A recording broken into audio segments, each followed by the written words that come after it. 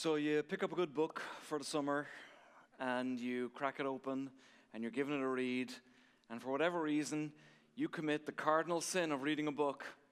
You get impatient with the book and you flip to the last page because you're like, it got a bit slow in the middle. I just need to know, how does this thing all end? How does this thing wrap up? Any of you guilty of ever doing that? I don't know if that's a good thing or not. But that's kind of what we're going to do right now. So for the next few weeks, we're going to flip to the last page, as it were, looking at different texts in the Bible, but these particular passages where God is showing us, how does this thing end? God, how are you wrapping this thing up, and what does that look like?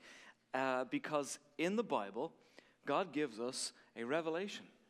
He gives us a picture of how things wrap up. Why? Why would you do that, God? Why would you do that? Here's why I think. Because if you and I, if we truly got our heads and our hearts around what is coming up at end times, I think it would change the way that we live our lives today. I think it would. And beyond that, because God is so gracious and so loving and so kind, I think he recognizes that we're here in this middle bit. Right? This is not the beginning, and I don't think today is the end. We're in the middle, and that's what's common to every single one of us here. And as a result, every person listening to me right now is familiar with disappointment and pain and challenges and sickness and death and tears. I don't have to convince anybody here of those things. They're actually common to every single one of us. And God would come to you today and next week and over these few next weeks to let you know this. It will not always be that way. What is common to you and I in terms of despair and disappointment and challenges and pain and all of the difficulties that we face in seasons or sometimes on a daily basis, God is coming to you today to tell you it's not always going to be like that. In fact, this is not the way that it ought to be. That despite sometimes what feels like a hurricane of chaos in our lives, as you listen to the news on television, as what sometimes seems like a barrage of personal inadequacies and disappointments, and I don't know how to resolve these things, there will come a day for those who follow Jesus Christ, when all of that pain will be merely a distant memory, and it will pale in comparison to this eternity that you and I are going to walk into, that is filled with never-ending joy and existence with Jesus Christ, that will be completely devoid of any kind of sickness or addiction or death or sin in tears. All that we will ever know is once again walking in the garden with God, but it will be a new heaven and a new earth, and we will reside in the city of God, where God, we will be his people and he will be our God. Amen. Like something inside of me is like, I think our only response is, if that's what's coming, then come, Lord Jesus. Come soon. We look forward to that day. We're going to look at a little passage of scripture here in Matthew chapter 24. And it's kind of funny because one of the disciples gives an off-the-cuff little remark to Jesus. Probably just a nice conversation piece. They're leaving the temple, and one of the disciples says to Jesus, "Look at the temple. Isn't it great?" And there's no doubt about it. For the Jewish people, it was a beautiful building, probably the most iconic building in their entire country. It was big, it was ornate, but it was a symbol of the presence of God for them as a people, and it was the sacrificial system where their sins could be taken care of. In fact, their whole culture and religion and faith and everything about them was about this temple. And this disciple innocently makes this comment, "Jesus, look at the temple. Don't you love the temple?" And Jesus launches into this sort of prolific speech that is filled with insights. So take a look at these few little verses here. Matthew chapter 24. Jesus left the temple and was walking away when his disciple came up to him and called his attention to the building. So there's the innocent comment. Look at his response. Do you see all these things? So looking at the temple. he asked. Truly, I tell you, not one stone here will be left on another. Every one will be thrown down. Thanks for the casual conversation, Jesus. I was just saying, isn't it a nice building? And you've launched into this thing where you're basically saying the whole temple is going to be put upside down. Like the whole thing is going to be dismantled. The temple. Jesus was sitting on the Mount of Olives. The disciples came to him privately, so they have not forgotten about this. Tell us, they said. When will this happen? And it's as though they know that that little comment about the temple being pulled asunder, he must be referring to some kind of end day. Look at this. Tell us, when will this happen? What will be the sign of your coming and the end of the age? They know what he's talking about. Jesus answered, watch out that no one deceives you. Now, I like that because right now in this moment, you are reading a scripture and Jesus is saying, I'm telling you this because somebody wants to deceive you and I don't want you tricked. I don't want you deceived. So listen to what I'm saying. Many will come in my name claiming I am the Messiah and will deceive many. You will hear of wars and rumors of wars. Now look at the last 4 to 5 weeks of our lives. There was a rumor of a war and now there is a war. Uncanny timing. See to it that none of you are alarmed. Can I ask you, in the last 4 to 5 weeks, have you been alarmed? Are you alarmed this morning at what is taking place in our world? Jesus says to you, I don't want you to be alarmed by that. Such things must happen. But the end is still to come. Now, the language here is very, very important. Rumors of war and war, these things have to happen. They must happen, but the end is still to come. There will be famine. I skipped a line, hold on. Nation will rise against nation, kingdom against kingdom. There will be famine and earthquakes in various places. All these are the beginning of birth pains. I'm going slowly there on purpose. All of these things are the beginning of birth pains. Then you will be handed over to be persecuted and put to death. You'll be hated because of all nations, because of me. Remember, all this from one comment about the building. At this time, many will turn away from the faith and will betray and hate each other, and many false prophets will appear and deceive many people because of the increase of wickedness. The love of most will grow cold, but the one who stands firm to the end will be saved. That may be one of my favorite scriptures. And this gospel of the kingdom will be preached in the whole world as a testimony to all nations. And then you have this phrase, it's a little bit different to one that we read earlier, and then the end will come. So earlier we read a phrase that said, but the end is still to come. But here it says, when the gospel goes to all nations, it says, and then the end will come. So Father, would you please help us understand the scripture right now? Because there's a lot in here that can be hard to understand. Father, would you do what only you can do, and would you speak to our lives today? We open our hearts to you now, in Jesus' name, amen. So this chapter, and actually the chapter after this, it has a nickname. It's called the Olivet Discourse, simply because Jesus spoke these words on the Mount of Olives. It is one of the key scriptures for understanding the end times. The book of Daniel, the book of Revelations, Matthew chapter 4, 24 and 25, 1 Thessalonians, and some other places as well. These are key core scriptures for looking at the last pages, the end times.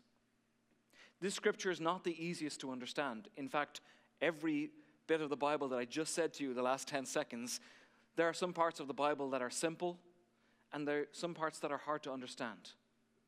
Different Christians have different perspectives on this. And I always want to be respectful of different Christians who have a different understanding or interpretation of these scriptures. In fact, some Christians have really, really strong opinions about this subject. And I want you to hear this, if you would, please. These scriptures are never meant to be divisive. Amen? They're never meant to be that. God never wrote this to cause us to say, well, you're wrong and I'm right and get away from me and I'm not talking to you. God never designed these scriptures to pull us apart. In fact, when you hear Christians who come up and tell you things, you're like, oh, I never understood it that way, or I actually think maybe there's a different way of looking at that. I think it's an opportunity for us to humble ourselves and to be respectful and to listen, and maybe we can learn from each other. Additionally, having said all of that, if after this service you are one of the wonderful Christians who have read many, many books on this subject, and you have a burning need to come up to me and tell me all about that, I'm actually going to ask you not to do that, because I will be inundated. And I would encourage you to shoot me an email instead, if that's something you want to do. I want to recognize that there are people here, and what we're going to be talking about today and over the next few weeks, you'll be hearing this maybe for the first time in your life. And you're like, I've never studied this. I've never read these parts of the Bible, and I don't understand this. And then at the same time, as I've just mentioned, there are Christians here who have done deep, deep study on this stuff for many, many years. And for whatever reasons, this tends to be a subject matter that for some Christians, they get really fascinated with and dive into. And maybe you've read more books than me and Pastor Aaron and Pastor Wally all combined, and you've really dove deep into all of this. If that's the case, there may be an expectation or a desire on your part that we're going to look at every angle of every interpretation and every timeline, and really what you're looking for is like a 24-week, 2-hour study every occasion, and I'm going to disappoint you. That's not what we're going to be doing. I won't be looking at every single angle. What I'll be doing is what I always do when I open up God's Word. I believe God has called me not only to preach the Bible, but God has called me to preach the Bible to people. And there's a distinction in this. And I want us to look at end times, and I hope that it will change the way we live our lives today. So, let's dive into this. So, God, what are you doing? When are you doing it? God, when are you coming back? What about this pandemic thing that we've been living through? What about Ukraine and Russia? Is that all a part of it? What about politics? What about over the years of my life? When certain people, I remember when Pope John Paul became the Pope. I remember people saying things. And then we've had several other popes. What about when Reagan became the president? What about when Obama did, or Clinton did, or Bush did, or Trump did, or Biden did? I'm just saying that to frighten everybody, like, where is this going? What does that mean? What does it mean when a certain country starts fighting with another country? How are we supposed to interpret that? What do all of these things mean? Well, let me say 3 things to you very briefly. Number 1, Jesus has foreknowledge. Jesus has foreknowledge. That's a theological term. That simply means God knows what's going to happen before it happens. Very simple. So God was not in shock when a president became a president, or when this pandemic hit the world. We didn't see a picture of sort of God sort of wringing his hands, pacing back and forth in heaven, biting his nails, going, man, I better come up with a plan right now. God has foreknowledge. Secondly, God is foretelling. God is foretelling things. The scripture we see is brimming over with prophecy. So not only does Jesus foreknow, but he's foretelling us things that are going to happen. That's his grace and his goodness and his kindness. He's making us aware of days that are to come. Why? So that we are not deceived or shocked or alarmed or filled with fear. God is preparing us out of kindness. And God knows that he has plans and purposes that will be rolled out over the course of time. Number 3, Jesus is in control. Amen? Amen. Our God is in control. And I love that truth.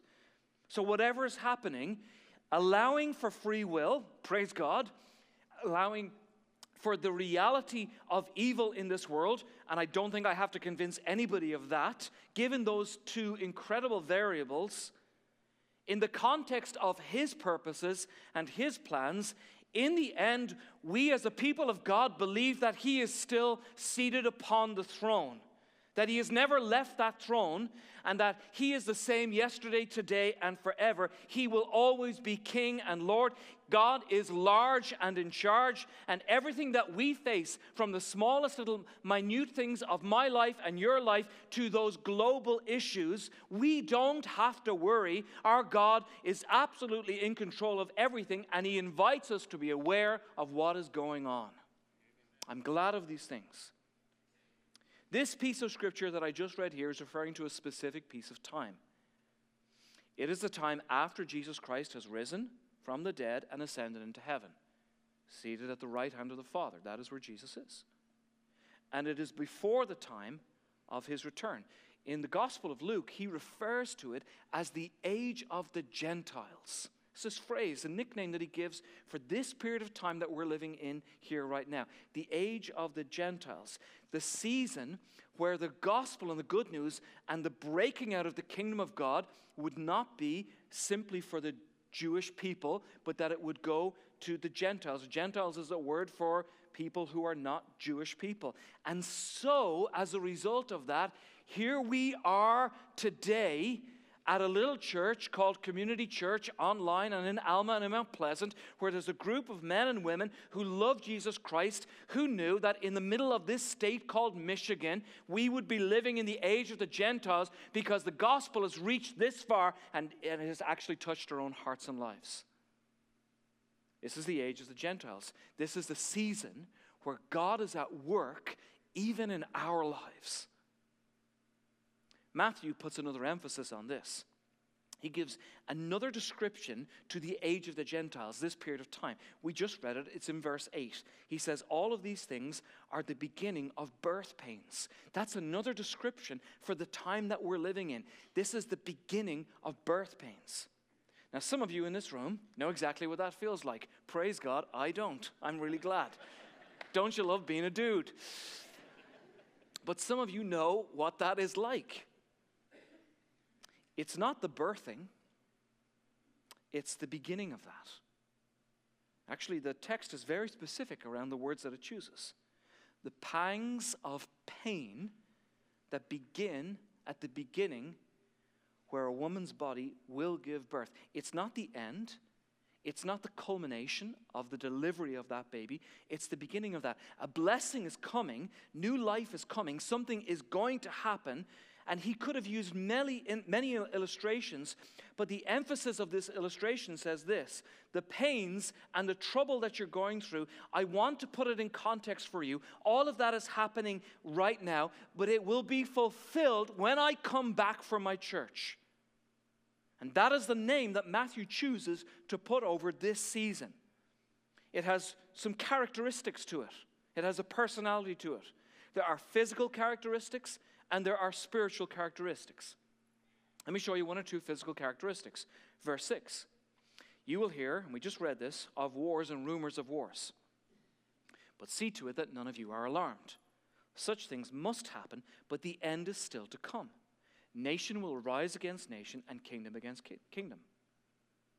So in the period of time, the age of the Gentiles, the period of time between his ascension and his return, there's going to be, and here's a physical characteristic, there will be wars and rumors of wars. We will see nations and kingdoms going and fighting against each other. There will be trouble. Don't be anxious, don't be alarmed, don't be shocked by that. These things must happen. Now, it's possible that what we could do is we could put a list together of all of the wars that are currently being waged. In fact, if you look at the ages that are listening to me right now, even to the most elderly person in this room, individuals in maybe even their 90s, maybe close to 100 years of age. I think there's one lady in our church who's 101, which is amazing. And if we made a list of all of the wars that have taken place over these decades, and there are many of them, so often people say, oh, there's a war. That's it. That's the end. This must be the end. And actually, that's not what the scripture is saying. In fact, this scripture is saying the very opposite of that. It does not say wars equals the end. No, it says it is the beginning of birth pains. This will be a long period. This will be normative. From when Jesus ascends into heaven until he returns, there will be wars, and that will be a normal experience. The second physical characteristic, as he points out, in this period of time, the age of the Gentiles, is verse 7. There will be famines and earthquakes in various places. It's talking about trouble and sickness and pandemics and poverty and famine. In this world, you will have those kinds of troubles, and these things will become common to us. Again, it does not say, oh, when you see poverty or sickness, that means it's the end. The scripture is not saying that. I don't want you to think that. All of these things will be a normal experience. Why? Well, because evil still exists in this world. And here what we have is a theological grasp of a thing that is simply known as the kingdom of God. Now, for some people, Jesus came to bring the kingdom of God. The kingdom of God simply means it is the rule and the reign of Jesus Christ over your life and in this place. Because of his love and his mercy, he brings leadership and direction, and he guides us and he leads us. And here's what I would say to you. The kingdom of God is here. Praise God. But it is not fully here. It almost sounds like a contradiction. The kingdom of God is here. Jesus said as much. But it is not fully here. For some Christians, they put such an emphasis on the kingdom of God is here that when they experience any kind of trouble, when they see war or poverty or sickness, they don't know how to cope. And they go, wait a second, I thought the kingdom of God was here, particularly when it affects them. Well, how could I possibly have anything go wrong in my life? How could I be sick in any way? How could this be happening to me? The kingdom of God is here. And here's what I'm saying. And the church, you and I, we are the tip of the spear to bring the expression of God's rule and reign in the lives of people here and in this place.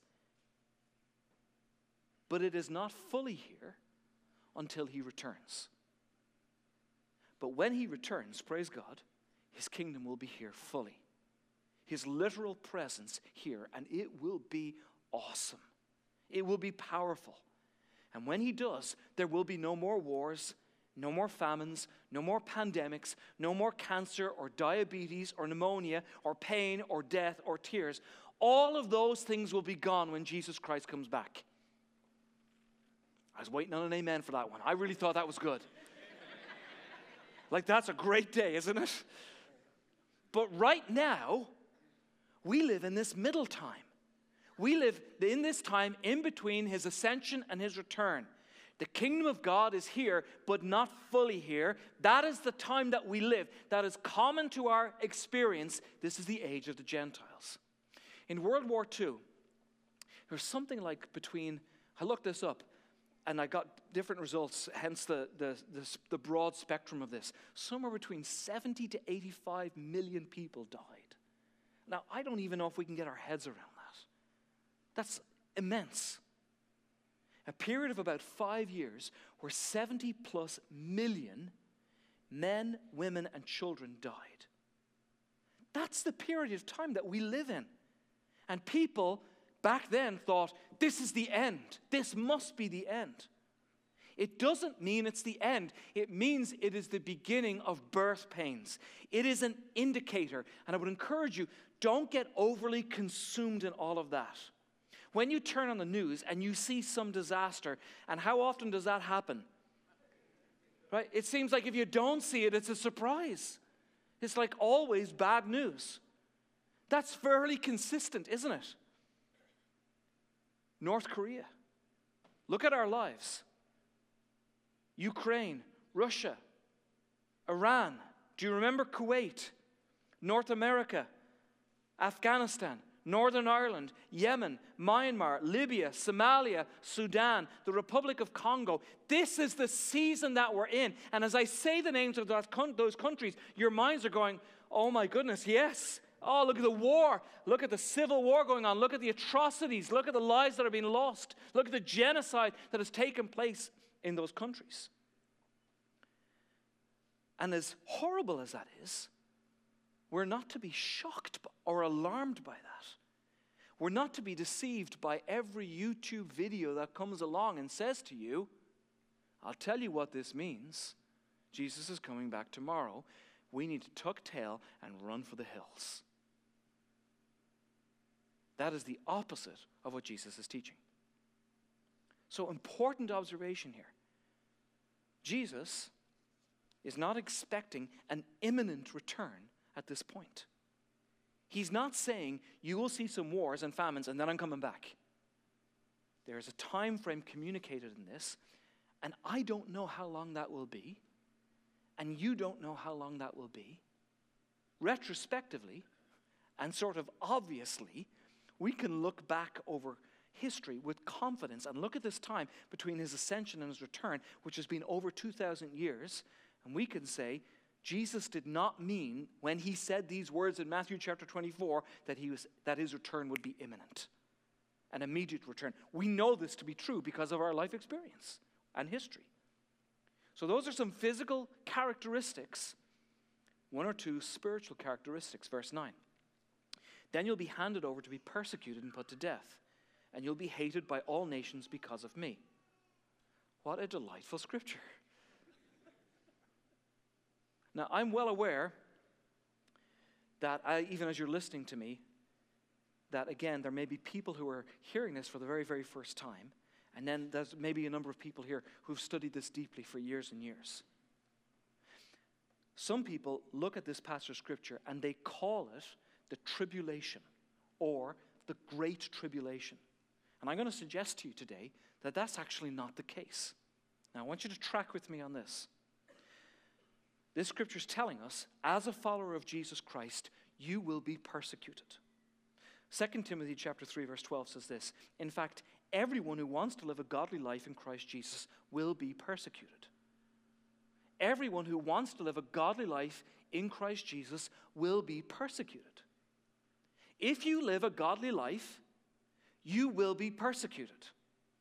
That's a normal experience for followers of Jesus Christ. So here's what's happened. You and I, we are living in an anomaly.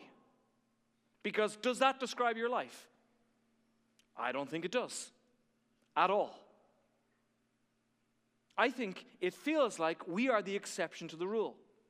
Did anyone stop you from going to church this morning? Has anyone shut down our online experience that's going out to 500, 600, 700 people every week?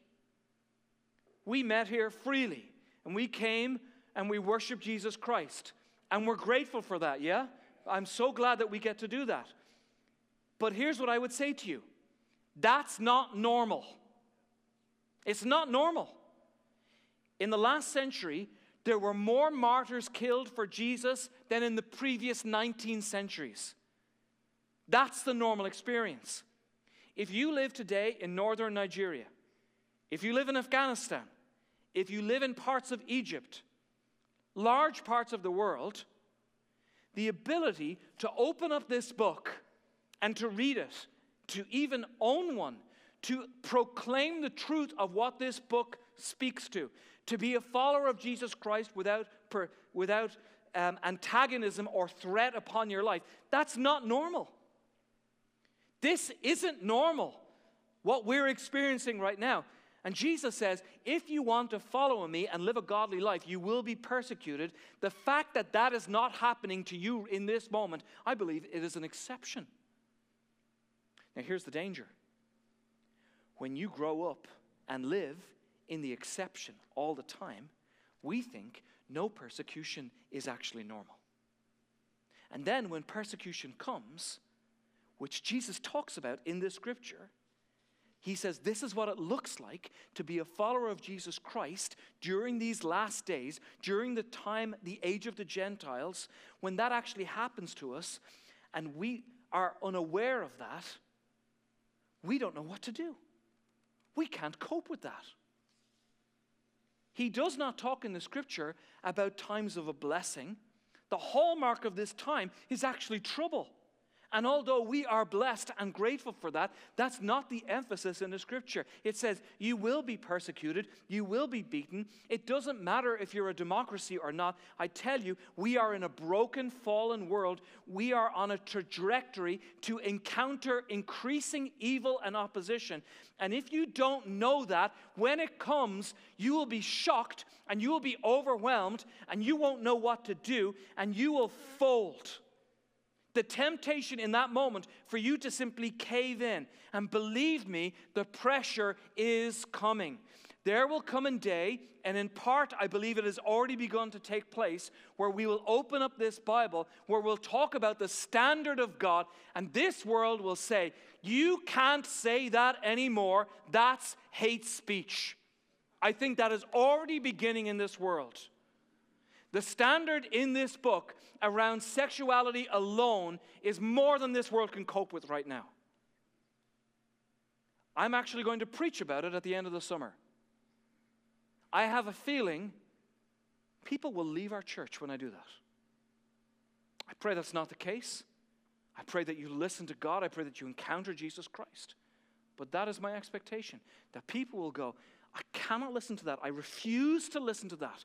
That cannot be aligned with a God of love. Don't say that. And God would steal you today. S-T-E-E-L. He would steal you. He would mark you. He would ready you. That whatever comes your way, whatever comes our way, we will stand as the church of the living God into the future in all that we do. And I will not be ashamed of the gospel of Jesus Christ. And I don't believe that that's talking about like a sense of embarrassment. I think it's a reference to personal attack and assault. I will not be ashamed of the gospel of Jesus Christ because I believe it is the power of God unto salvation for every man, every woman, every child. I believe that to be true. In fact, I'm banking my life on it. And that is what Jesus is looking to put into your heart today as we start this series. That when trouble comes, that you will not be shocked, that you won't be running and retreating with your tail between your legs. I have watched Christians, particularly in the last 2 years, in this season, in particularly online, and they just are not coping. They're not coping. And I don't say that to diminish pain or that things have been difficult. But Christians feeling as though their rights have been taken away. Let me tell you this. It is the normal experience for Christians on the planet Earth to have their rights taken away. And we have forgotten it. So we have a window. What will we do with this window? Look at us together. Meeting online, Alma, Mount Pleasant. Looking actually to expand that to different places around central Michigan. Look at us coming together and singing freely and opening up the Word of God. What would those other people around the world do if they could express the Word of God the way that we have the freedom to do? What would they do if they could even own a Bible? We're a click away on our phones from God's Word. And sometimes we don't open that from Sunday to Sunday. We can talk to our neighbors openly and freely about Jesus Christ and His love and His forgiveness. We can talk to our friends and family. We can do that. I don't know how that's going to be received. I don't know how that conversation is going to go. There will be a day where we try to do that and we'll be put in prison.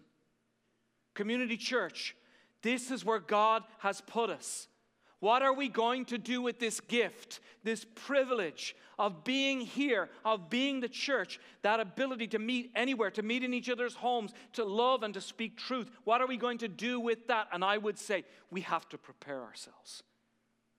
Verse 10, at that time, many will turn away from the faith. The word for that is apostasy. There are people, man, I hate saying this. I've seen this too many times, though. There are people in our church today, right now, and you won't be in our church. There will come a day in the future when you will say, no, I'm not doing that anymore. And I've seen that again and again and again. People who I thought, oh, rock solid. Well, they're good. I mean, they're engrossed in the life of the church. They're serving Jesus, committed. Gone. Some of you here today, you're alone. Maybe you just came by yourself today, or you are not with your husband or your wife, or your child's not here. In this period of time, The scripture is telling us that it is not unusual for people to be pulled away and deceived. And you need to know this, that you are here because the Holy Spirit has drawn you to this place today. You need to know that hell itself is trying to do everything it can to get you out of this place, to rob you of your walk with Jesus Christ. A one-track mission to just destroy your life, destroy your family, and it will try to pull you away from Jesus Christ. A mission from hell that is trying to accomplish that in your life. Your children who come to this church, it is essential that they encounter Jesus Christ. They cannot exist or live on your faith. It doesn't work that way. The message that we preach is one generation from being lost. As parents, how we conduct ourselves, how we pray, how we talk, how we live our lives in front of our children, it matters. And if we don't do that, I tell you, this world, it's pulling them away like a magnet. It is drawing them, it's sucking them away like a magnet. And in this passage of Scripture, it uses one word to help you understand what that magnet is. It is the word wickedness. That's the word it uses. Verse 12, because of the increase of wickedness, the love of most will grow cold. I'm done. And as the temperature of wickedness goes up, it creeps into our mindset. And here's how we know when it has crept in. Here's the, oh my goodness. I can't believe we got to this place. I mean, look at the world that we're living in. Go backwards 20 years. Less wicked or more wicked now? Go back 50 years. Less wicked or more wicked now? Pretty obvious stuff. And here's how you know when it has crept in. You will look at something that years ago you would have gone, surely in Christ this is not for me. And you'll say, that's no big deal. That's fine. It's not hurting anybody. And from this pulpit, we will always preach that sin is sin is sin. We will always preach that. But we will always preach that its power has been broken at the cross of Calvary. We will always preach that you're not a slave to it, that we have been brought into freedom, not so that we can keep on sinning, not so that we can move towards gossip and drunkenness and jealousy and pornography and running from sexual partner to sexual partner. But you need to know this, it is a magnet, and it wants to eat you and destroy you and damage you. I'm not picking on any particular sin. The list is long, but it is a magnet. Let me close with this. There is another magnet, and I'm really thankful for this. It talks about this. It's Jesus actually referring to himself, and he says, when I am lifted up, that's what he says. When I am lifted up. Now, I actually don't think that that means when Jesus is praised. I think it means when he was lifted up on the cross. When he was lifted up, it says, I will draw all men unto me. I'm so grateful for the cross. The cross of Calvary is a magnet. It has the power to draw us to himself and to keep us to himself and to sustain us to himself. And we resolve to therefore only preach Christ and him crucified, because I just don't know anybody else. I've no one else in my life like this God who came and gave his life for me so that I could be in good standing with God.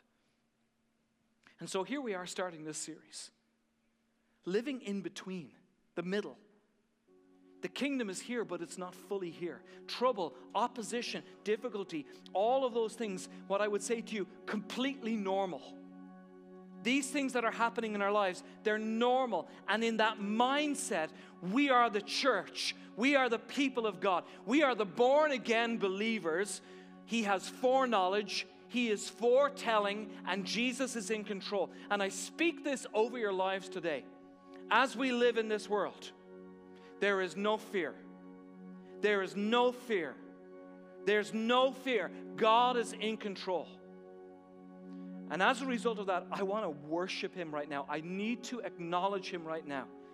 To place him in his rightful place as King of Kings and Lord of Lords in every circumstance. And as you do that, as you join your voice in that today, I want you to resolve today who you are in Christ Jesus. The idea that you would be here today drawn by the Spirit of God, and 12 months from now or 5 years from now or 10 years from now, you're just gone, you're just nowhere, and it's all gone. It makes me sick to my stomach. I want you to resolve today, who is this God that you declare your faith in? And who are you in God today? To steel yourself, to ready yourself for challenges and opposition, to align your life with what this book says. To say, I will stand on the solid ground of Jesus Christ. I know who I believe in. I know where I'm going. I know what I'm committed to. I'm standing for Jesus Christ. Amen? I'm standing for Jesus Christ. Let's worship the King of Kings.